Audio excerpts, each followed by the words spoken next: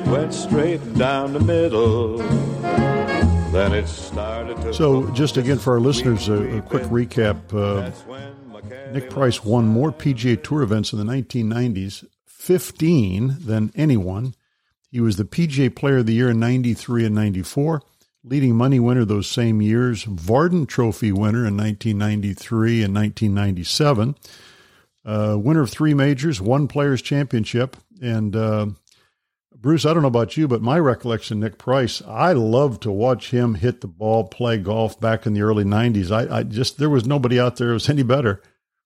Well, I can assure you that there are many people that are been in the golf business that say that, you know, of all of the players that played the game, and he made a reference a little while ago to DiVincenzo being on his left side and Trevino on his right over in Europe, but Nick would his name would be mentioned very quickly if you started to go down names of the players that struck the ball as solidly.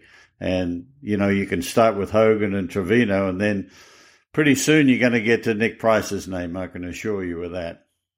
Thank you. I remember Hobday. You know, I got to tell you a story because you knew Hobday, who was a great friend of mine. Terrific guy. And I'll just tell you a quick story. I traveled with him in 1979 in Europe. And so my second year, Simon was 17 years older than I was. So it was really an experience for me, you know, and he had a reputation for being a party guy, drinking a lot of beer and staying out late. But he never really was, he never did that. He wasn't a big drinker. He would sip, you know, he would sit at a bar for 4 hours, but he'd drink like 3 beers. He would sip, you know, unless it was Sunday and there was no tournament or whatever. But he was a sipper, but he couldn't sleep, the poor guy. That's why he was always so nervous. You know, he'd wake up, I guess it was because he was a farmer before he became a pro golfer, but he'd wake up at like, you know, 4 a.m. and he was ready to go. And anyway, he'd smoke a pack of cigarettes before I woke up in the room next to him, you know, and I mean, it was just, anyway. Cut a long story short, I get back home and, you know, my buddies just can't believe I've traveled with Hobday because he's a legend at home. Yeah. And they said, Nick, you didn't travel with Hobday. I said, yeah, I did. I traveled with a guy for, you know, 3.5 months in Europe. And they said, what was it like? I said, well, and then I told the thing, you know, he's not much of a drinker and, you know, whatever. I said, but I did learn one thing really important from, you know, traveling with him. And they said, what's that? I said, if I'm ever going to be a professional golfer, I have to do everything totally opposite to him. And Simon got a big kick out of that story as well, because he was a terrible dresser. You know, always he looked like an unmade bed the whole time, you know, but he had a beautiful golf swing and he was a great ball striker. And I remember when I was about 14, I went to the practice range tee and he was hitting balls there. Getting ready to go to Europe, and I said, Mr. Hobday, can I watch you hit balls? And he pointed, he said, sit down there. He says, and if you got any questions, you can ask me, you know. So he's hitting his 5 irons, and I mean, just flushing them, and the caddy was shagging balls, was picking them up all around the bag. And I said, at the end of it, I said, Mr. Hobday, how do you become a better ball striker? How do you become a great ball striker? So he says, well, one thing I learned, he says, when I was young, he says, and he pointed to the middle of the club face, which there was the chrome had been worn off. He says, if you hit it out of there more than the guy you're playing against, eventually you'll beat him. And so that was great, you know. So there was always, that was, I guess, one of the things that impressed me the most. So the strike was something that was important to me. Yeah, well, you certainly proved that, my friend. Nick, what was the adjustment like for you coming to America? Was it difficult or not too bad? No, not at all. I think after being in Europe, I loved the space of America. I loved the golf courses. Generally, the courses were in such great shape here on the PGA Tour. The range facilities, the weather, it was just so much easier to travel than Europe. And I really had some great times in Europe, so I don't want to badmouth Europe, but it was just totally different. I made great friends in Europe, and I learned an awful lot by playing over there. But my game was definitely more suited to warmer climates. And I think if you look at my record, you'll see that I don't know what the percentage is, but it's a very high percentage of tournaments I won in summer. I wasn't a good mudder. I didn't like the wet. I loved the wind, but preferred it if it was warm, not cold. So this was just a great place for me to come. And I just felt so comfortable here. And then I made friends quickly over here, based myself here in Florida, and have been here ever since. I mean, what am I coming up? 38 years now in Florida. Who were some of your best buddies on the tour? Well, Hal Sutton and I, we'd known each other, but he and I became really good friends in '83. I traveled a lot with him. Mark McNulty was over here. Then we traveled together. Another one of my countrymen. Let's see, there was Gavin Levinson was playing over here. Then Dennis Watson was playing. So we had some good friends. Then Payne Stewart, I became good friends with Payne. There was the Orlando connection. I lived in Orlando for that time, from '82 through to like '94, but before we came down here to Florida, to Jupiter. And so there was, a lot of guys, Baker Finch, Wayne Grady, just to name a few. But my sort of class, if you want to say, all the guys, was John Cook, Mark O'Meara. We were all sort of the same age, and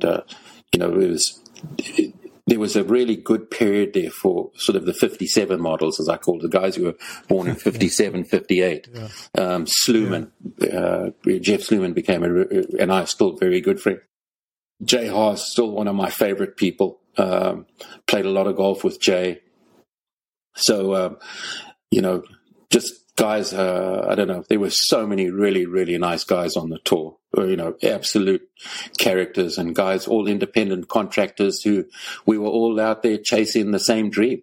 And, you never, if a guy worked hard and got rewards, you never ever, what's the word I'm looking for? You never decried him that, it was something that but there were lots of guys who didn't work hard, who had success, but you knew that was going to be short-winded. It wasn't going to be something that was going to last a long time, because you had to dig it out the earth. You had to dig it out the ground in this game, or those, well, certainly in our generation, we had to. You jump right out of the box and win the World Series of Golf at Firestone by 4 over a guy named Nicholas. That was just another one of those weeks. And I guess that was just as important to me, that win, as that win in San Diego in 1974 as a junior. It was a milestone in my career because I got a 10-year exemption. And a 10-year exemption on the PGA Tour is like, I don't know what you can say. You cannot describe how much it means to a guy who comes from another country and can now set his sights for the next 10 years. Pick and choose wherever you want to go. Pick and choose where you want to play. And I knew that the whole week, but I was just so focused. I'd found this swing key that I was flushing it, and I hit the ball so well throughout the week. It didn't have a whole lot of sleep that whole week. And I can remember saying to one of my buddies afterwards, I said, I don't know how many tournaments Jack Nicklaus has won, but I don't know or he'd won 70 times, I think it was, or 60 or whatever many times. And I said to my buddy, I said, there's no way I can do that another 70 times, because and not have sleep. I was exhausted at the end of the week, but I managed to pull it off. And, Jack was great. I mean, he came up to me on the 18th green, and of course I'm on cloud 9, the adrenaline's flowing through my body. And he was just so nice to me. He just said, you played great, and good luck with your career. Of that last round, I actually played with Hale Irwin and Isao Aoki. So those were two guys who, were great players and were having great years then. So it was pretty harrowing. Bruce, what would a 10-year exemption have done for you early in your career? Would that have kept you off the Greyhound buses? Yeah, I think so, probably.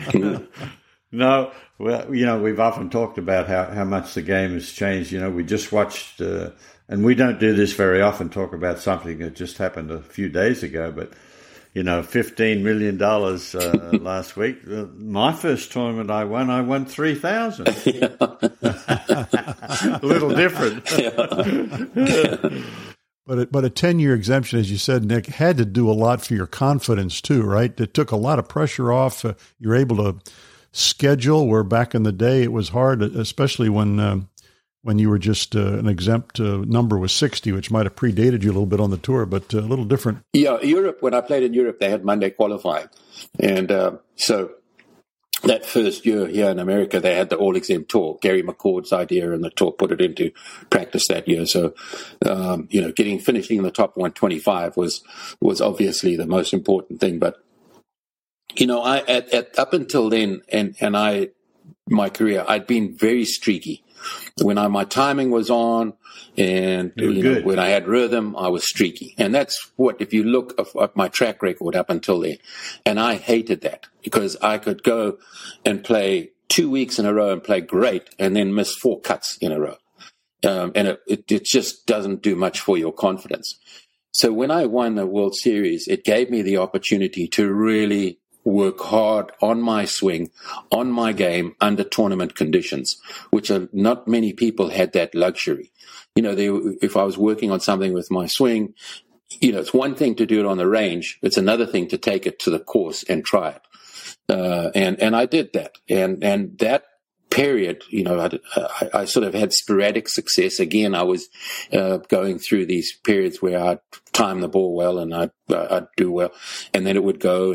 But I was starting to play and hit the ball better and more solid, more frequently as those years progressed. And then, 88, 87, 88, I'd had limited success again. My first, after that win at the World Series.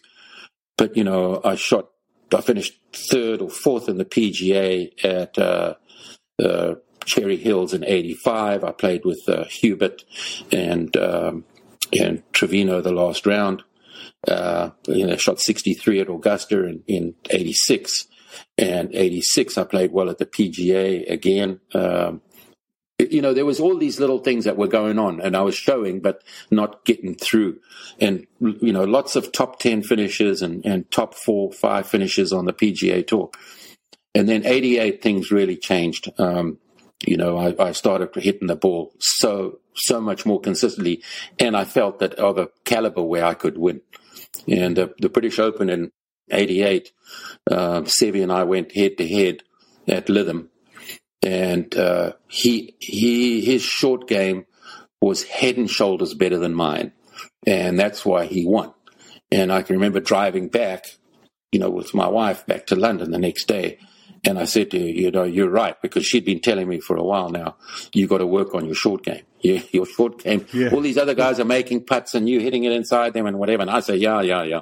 But that was really the calling card for me is, Nick, go and work on your short game. So I really started working hard on my short game. And, 2 years later, it started paying dividends. Let's continue ticking through some of your regular PGA Tour wins. You won the 1991 GTE Byron Nelson Classic at the TPC at Las Colinas by 1 over Craig Stadler. And again, that was the first win for Squeaky and I. There were a lot of significant things happened that week, and I played really well tee to green the first 3 days, and then on Sunday I started miscuing it. And my short game was just I mean, it couldn't have been any better. When I missed a green, I got it up and down. If I needed to make an 8-footer, I made it for par. If I hit in a bunker, I got it up and down. And I ended up winning. And on a scale of 1 to 10, my long game was probably a 6, where I was used to a 7.5 or an 8, tee to green. But my short game was a 9, almost a 10 that day. And suddenly it was this relief came over me where I said, well, I don't have to hit the ball fantastically well and perfectly to win, which, you have the stigma in your brain about, being a ball striker and whatever. But so that was really an eye opener for me. That was, and that had been, on the US tour 8 years. So I'd almost used up that 10-year exemption. Yeah. Now, whether that was, I didn't even think about my exemption running out because I was playing so well then that I was finishing in the top 125 without any problem. But, it was starting to bug me that I wasn't winning. I think 88, 89, I think I had something like, 8 or 10 top 3 finishes. But it was always someone was doing something to me. One would chip in and another guy would hole a long putt or, nearly hole an iron shot on the last hole to beat me by a shot. But, that was a really great win for me, that Byron Nelson. And Byron, let me tell you, I still to this day, one of my most favorite people I ever got to meet in my life. And I got to spend a lot of time with Byron from there. Not probably as much as Tom Watson did, but he was just the absolute epitome of a gentleman, human, just humble, and just as the nicest person you could ever wish to be with. And I learned an awful lot from him. I really did, just watching him interact with people and just listening to him. He was a real sage. Bruce, you were able to play with Hogan a lot. Did you overlap much with Byron? No, I didn't. No, unfortunately, Byron had finished playing when I was when I spent a lot of time with Hogan there, playing a lot of practice rounds for about 7 years from 62 to 69. But I agree with what Nick just said about Byron Nelson. He was a really class act and one of the nicest people you'd ever want to meet. And fortunately for me, Nick, I won the Byron Nelson tournament too. And in those days, we used to have a champions dinner. At the Byron Nelson, and of course Byron was always at the champions dinner as the head guy, and just like you said, he was just a fine gentleman.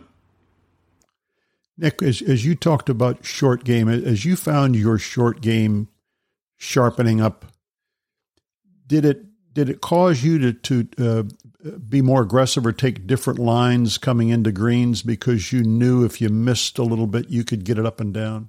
Well, the one thing that helped me an awful lot was I wasn't a creative wedge player. I sort of would be one-dimensional. Obviously you would open up that I had a 56 degree was the max amount of loft that I had.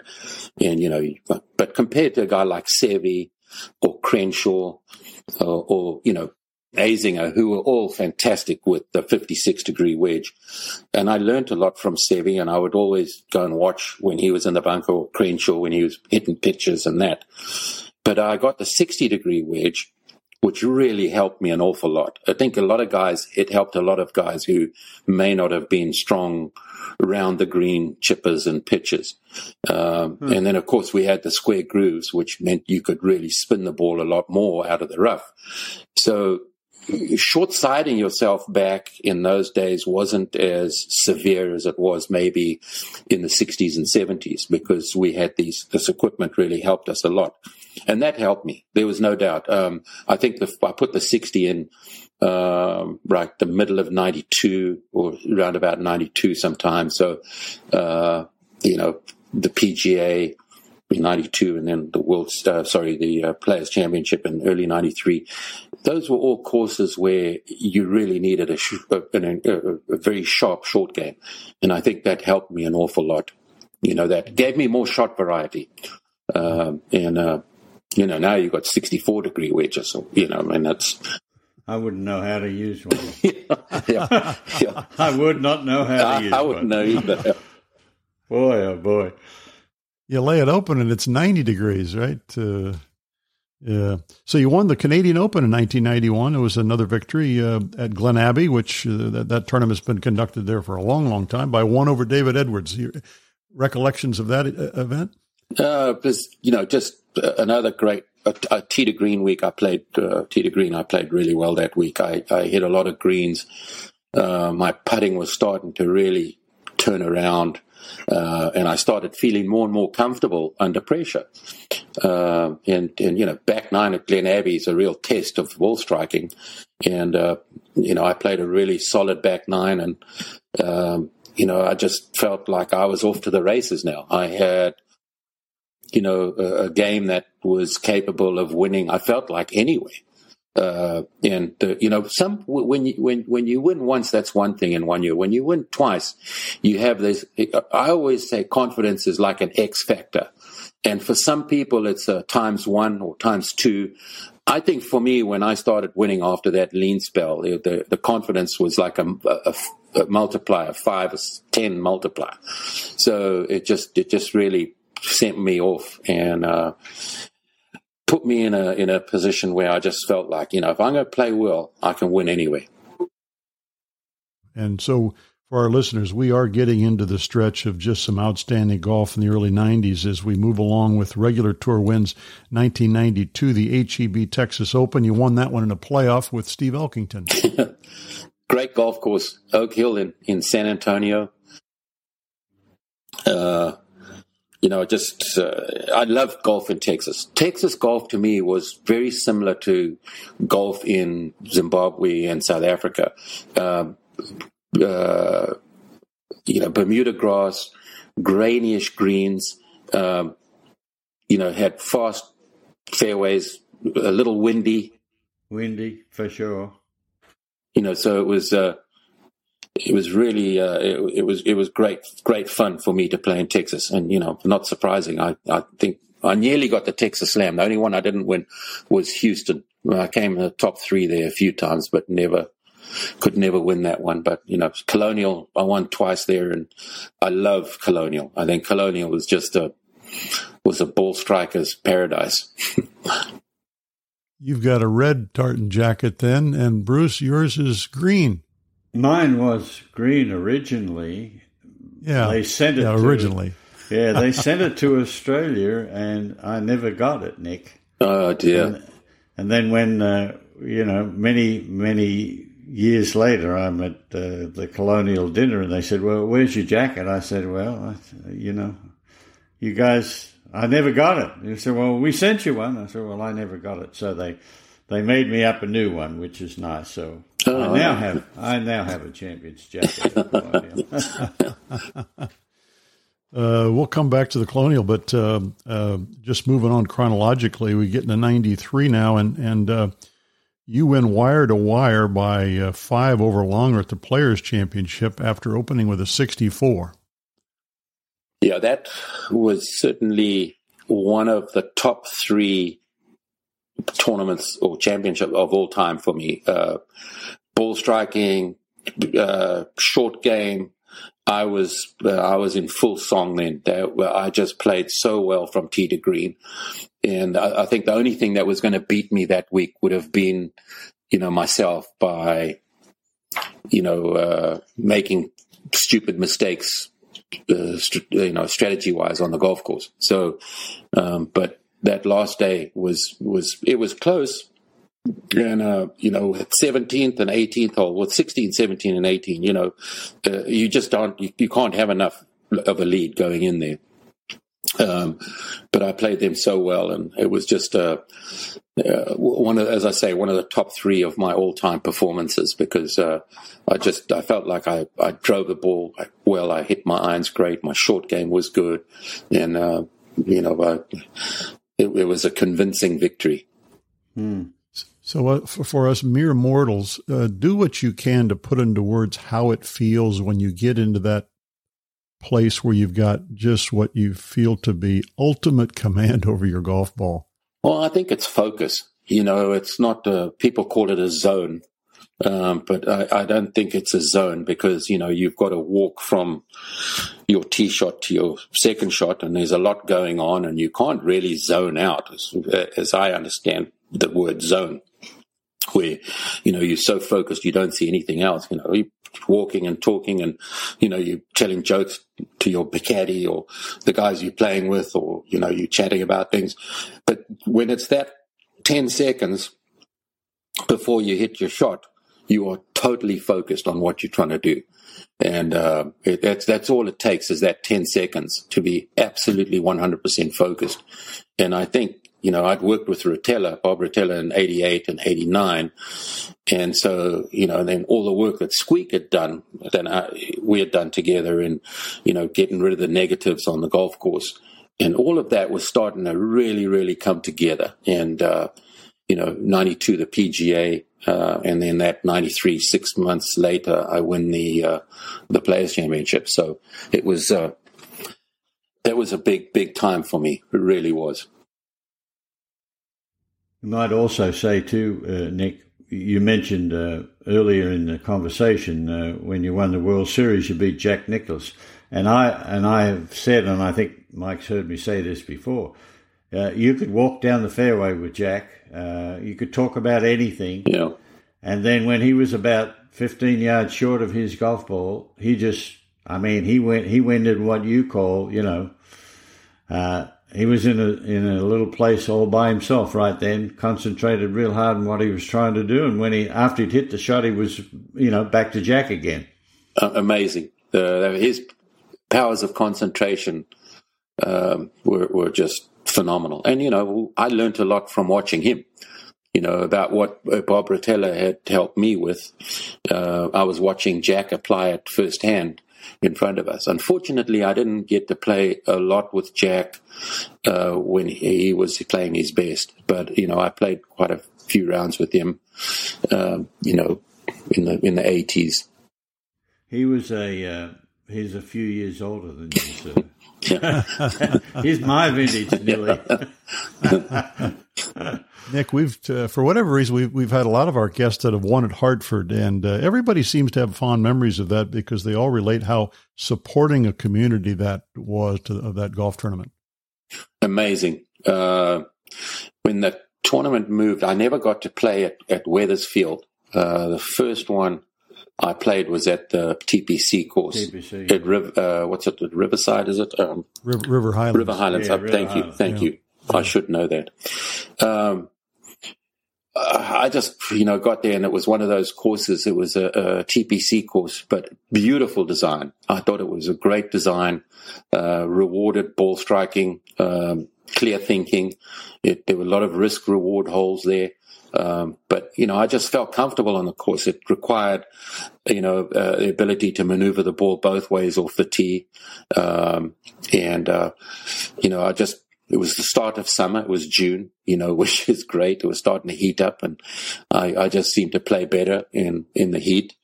And, I don't know what to say. It's always horses for courses. And I just felt when I felt comfortable on a golf course and my game was in good shape, I knew I had a chance to contend. And Hartford was one of those courses. Yeah, you almost won it the year before, didn't you? Yeah, Lanny Watkins, I think he birdied the last hole. There'd been that wonderful amphitheater, that last hole at River Highlands. And I think we had huge galleries that year when Lanny won, and then the next year when I won. It was a wonderful, it's still a great event and a good test of golf.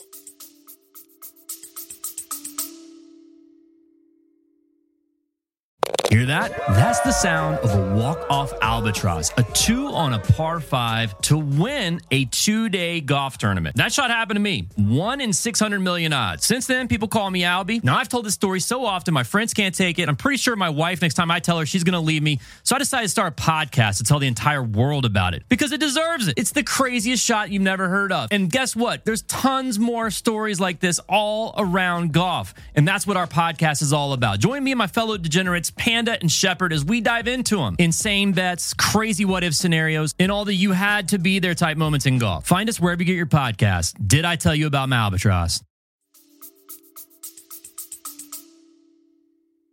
We'll move on later in the summer. This next tournament was about 20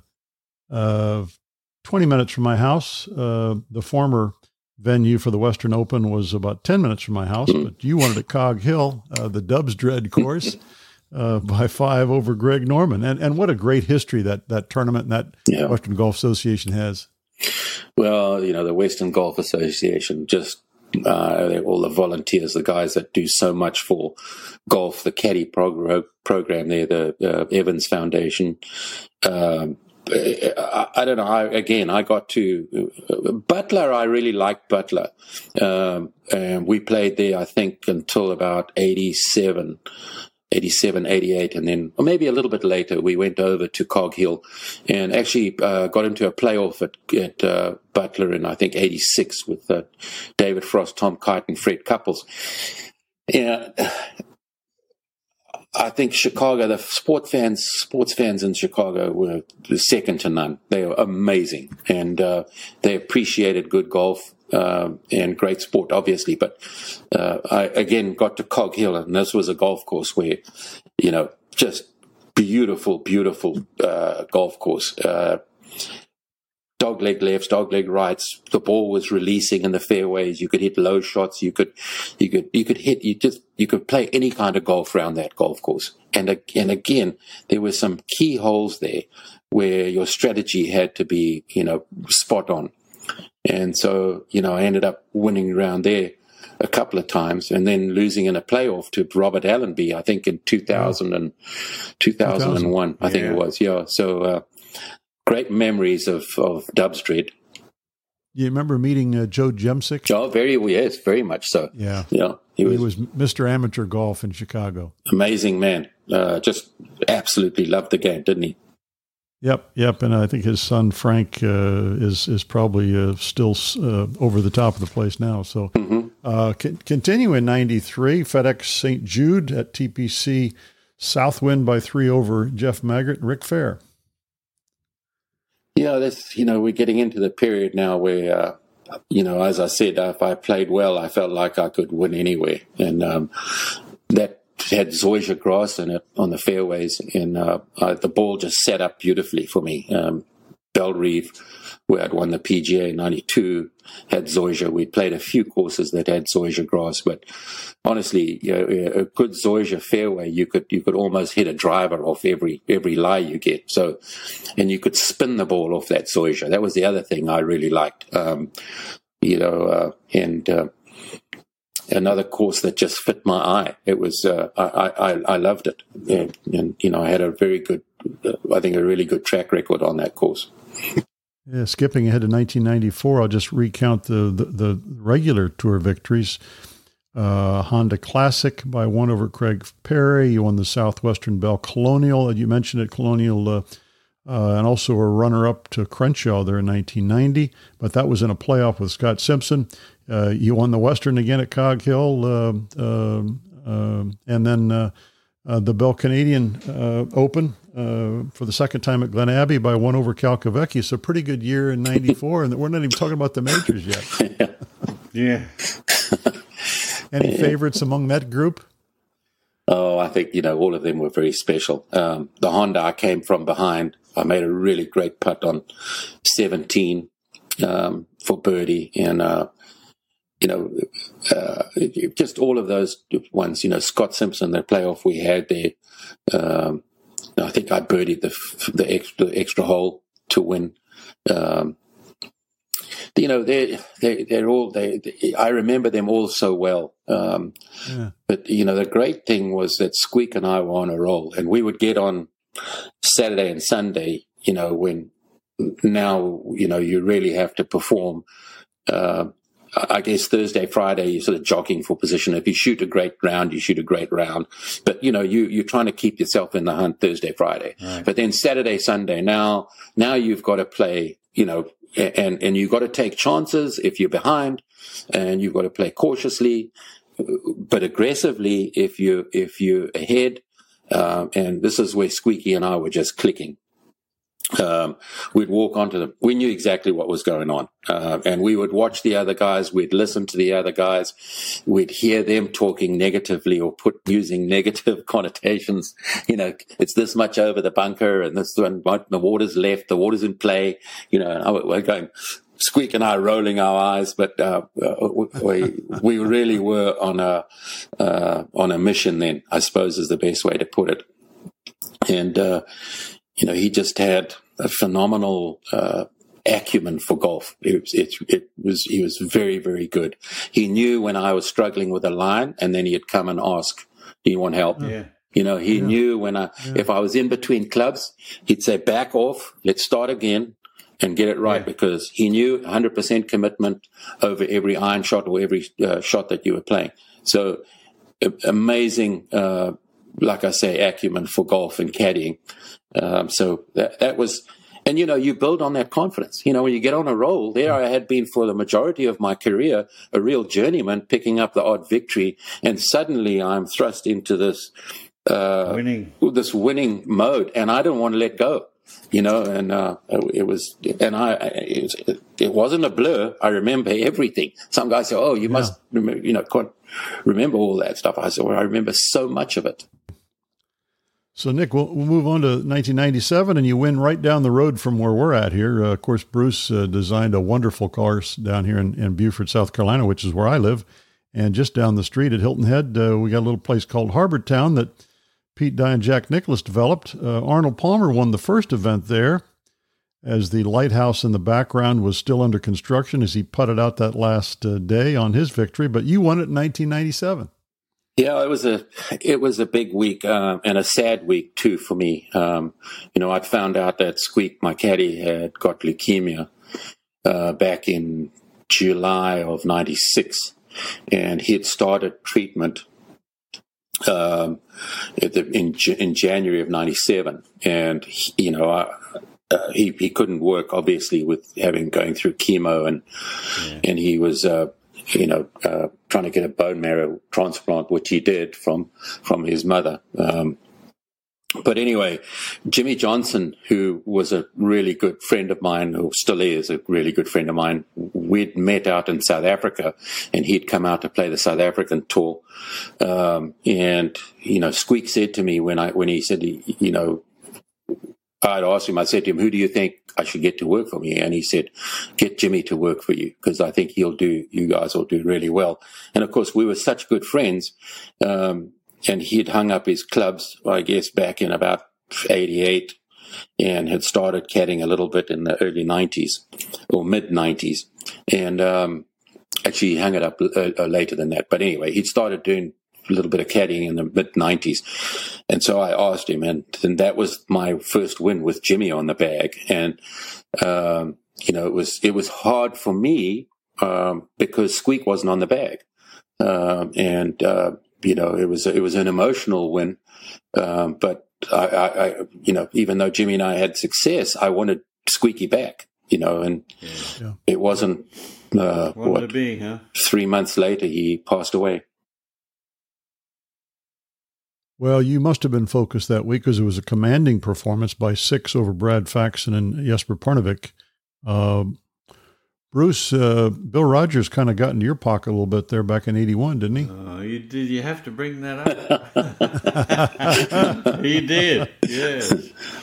Yeah, well, Bucky Boy was a bit hard to beat back in '81. I can tell you that. What a wonderful year he had. He was nearly unbeatable that year. It was amazing. I think he won like 9 times globally around the world. Yeah, you couldn't beat him. Yeah. I'm sure it must have been a similar feeling to what you had back during this stretch in the '90s, Nick. He certainly had that stretch for a while. It was amazing. I look back on '94, and I missed a lot of cuts in '94. Really? I did. I missed quite a few cuts, which was unusual. But what I think one of the things that was the biggest challenge for me was that, having been a journeyman and doing the odd interview and magazine article or whatever, suddenly, in '94, I'm just getting crushed. And I had a really tough time saying no to people. I had some my favorite guys out there in the media, but I'd always talk to anyone there. So, but it was starting to really work on me, through 95, 96. It was tough. And if I had to do it all over again, I probably would have said no a little bit more. I think it may have extended my career, but I was burnt out. And we were doing what a lot of people don't realize, on the PGA Tour, when you win a tournament, the next year you go back and do a media day for that tournament. Right. Which, when you win 6 tournaments, you're now doing 6 media days, and you're flying from, this place to this place on Monday, so you finish Sunday, and then Monday was a day off for us normally. Now I'm going to do a media day, and, you're back on point. You play golf with the media, and then you do a Q&A or a conference in the morning, and then you have a dinner or a lunch. I mean, it was really hard. But you know what? That's goes with the territory. Yeah, that's your reward along with the money. Yeah. But Nick, that's exactly what we heard from Bill Rogers. I don't know if his circumstance was different, but when he got hot, he became popular. Of course, he was represented like Bruce was, and Nicklaus and Player and Palmer by IMG. And as he said, he went for it, right? He went to grab as much money as he could because there were a lot of opportunities around the world. And he said, I could have said no. I'm sure as a 29-year-old, it's very difficult to say no, and that's what he found out. And same thing. He just sort of burnt himself out. Yeah. I spoke to Buck about that, a couple of times. And it was sad, but, he had a great, although his career was cut short, if he had managed it a little better, it probably he would have extended it. But, yeah. What a great guy too. I mean, he and Beth they were so nice to me when I went to Japan in 1980, I think it was, or 79. And I was over there on my own, and we were playing the Bridgestone tournament and another event. And I went out for dinner with him. They asked me to go out for dinner with him just about every night. So I got to know him really well. They're both a lovely couple, aren't they? Great people. Just a couple of other PGA regular tour wins. 1998 won the St. Jude in a playoff with one of your graduating class from the one of my good buddies, Sluman. Jim Sluman. By the way, speaking of that graduating class, you had some real characters, didn't you? I mean, you had Mac O'Grady, Ken Green, Gary McCord in that class. 3 beauties right there. Holy smokes. Well, Mac O'Grady I'd known in Europe. He came over and played in Europe. And, he looked at life through a different lens to us. Let's put it that way. He had some really crazy ideas, but you talk about a ball striker. That guy could really crush the ball. I mean, he could compress it as well as anyone. And probably a lot of people don't realize this, but he was the longest one out there in 83, 84. He was one of the longest hitters out there.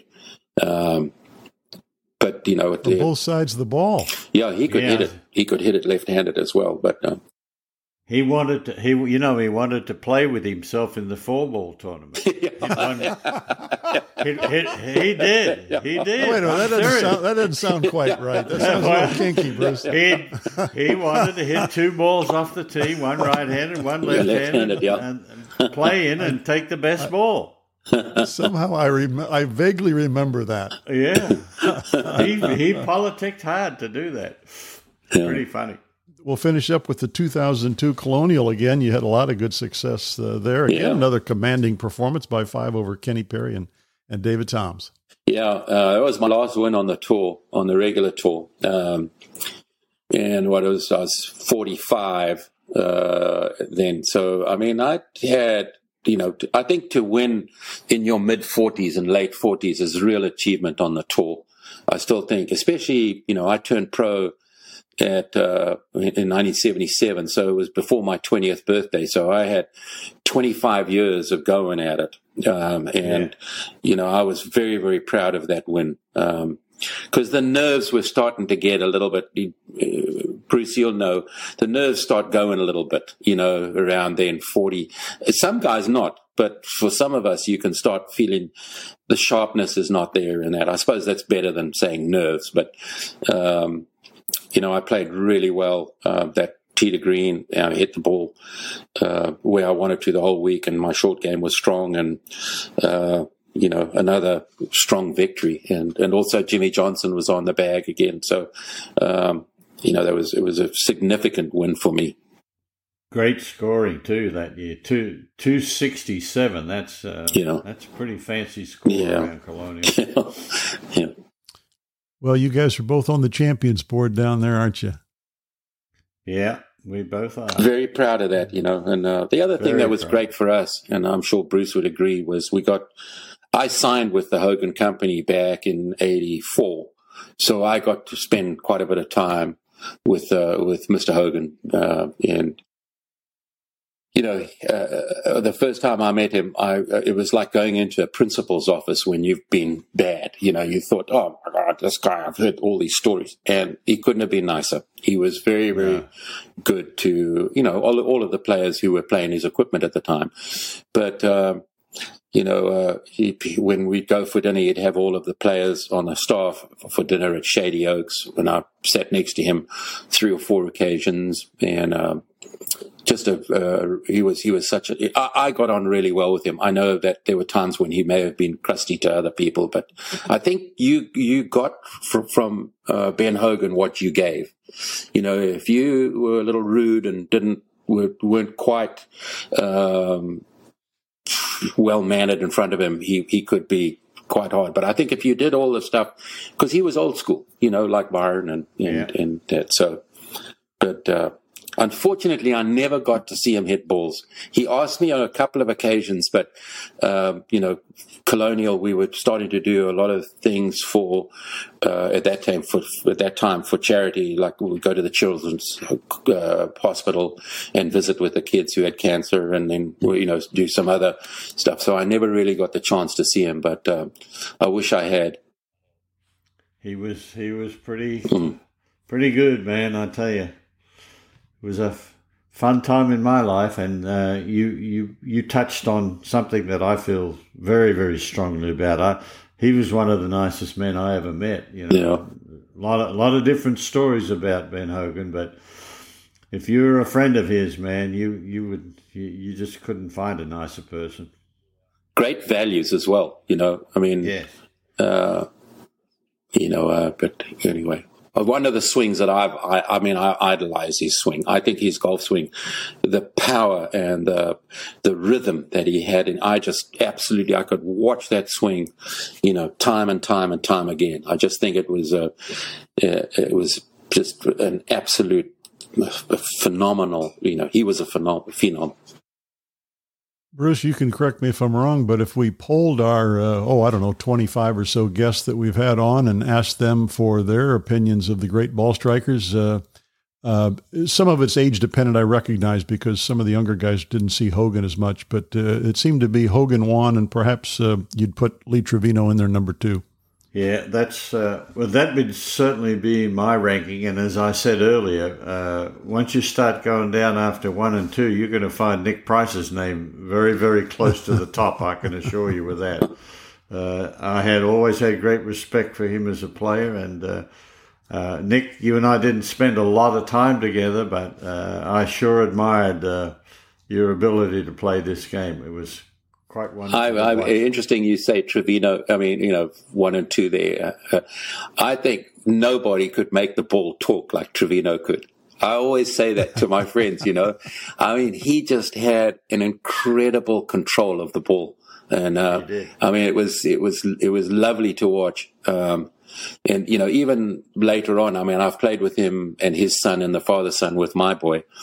And, Greg, my son, I said, you got to watch this guy swing. It looks all over the place, but you'll not see anyone hit the ball straighter than this guy. And now he's got all these hybrids, and I'm telling you, he just rifles them. It's amazing. If you talk about the equipment, I think if he had those hybrids at Augusta, he probably would have won Augusta 3 or 4 times. I think you're right. Same for me. I was a low ball striker, and you don't have to hit the ball high at Augusta, but it does help. Sure it helps. really helps. You need to have that ball come in soft, not those little bullets like I had, those knockdowns. And, but I think if I'd had 2 hybrids back in my day, I think I might have been able to win at Augusta. Well, now Trevino's got a complete bag of them. I think he goes up to, I know he goes to 7 hybrid, but he may even have an 8. But he's pretty remarkable with it. Thank you for listening to another episode of For the Good of the Game. And please, wherever you listen to your podcast on Apple and Spotify, if you like what you hear, please subscribe, spread the word, and tell your friends. Until we tee it up again, for the good of the game, so long, everybody. Whack down the fairway, it went smack down the fairway. Then it started to slice just a smidge off line. It headed for 2, but it bounced off 9. My caddy says, long as you're still in the state, you're okay. Yes, it went straight down the middle, quite a way.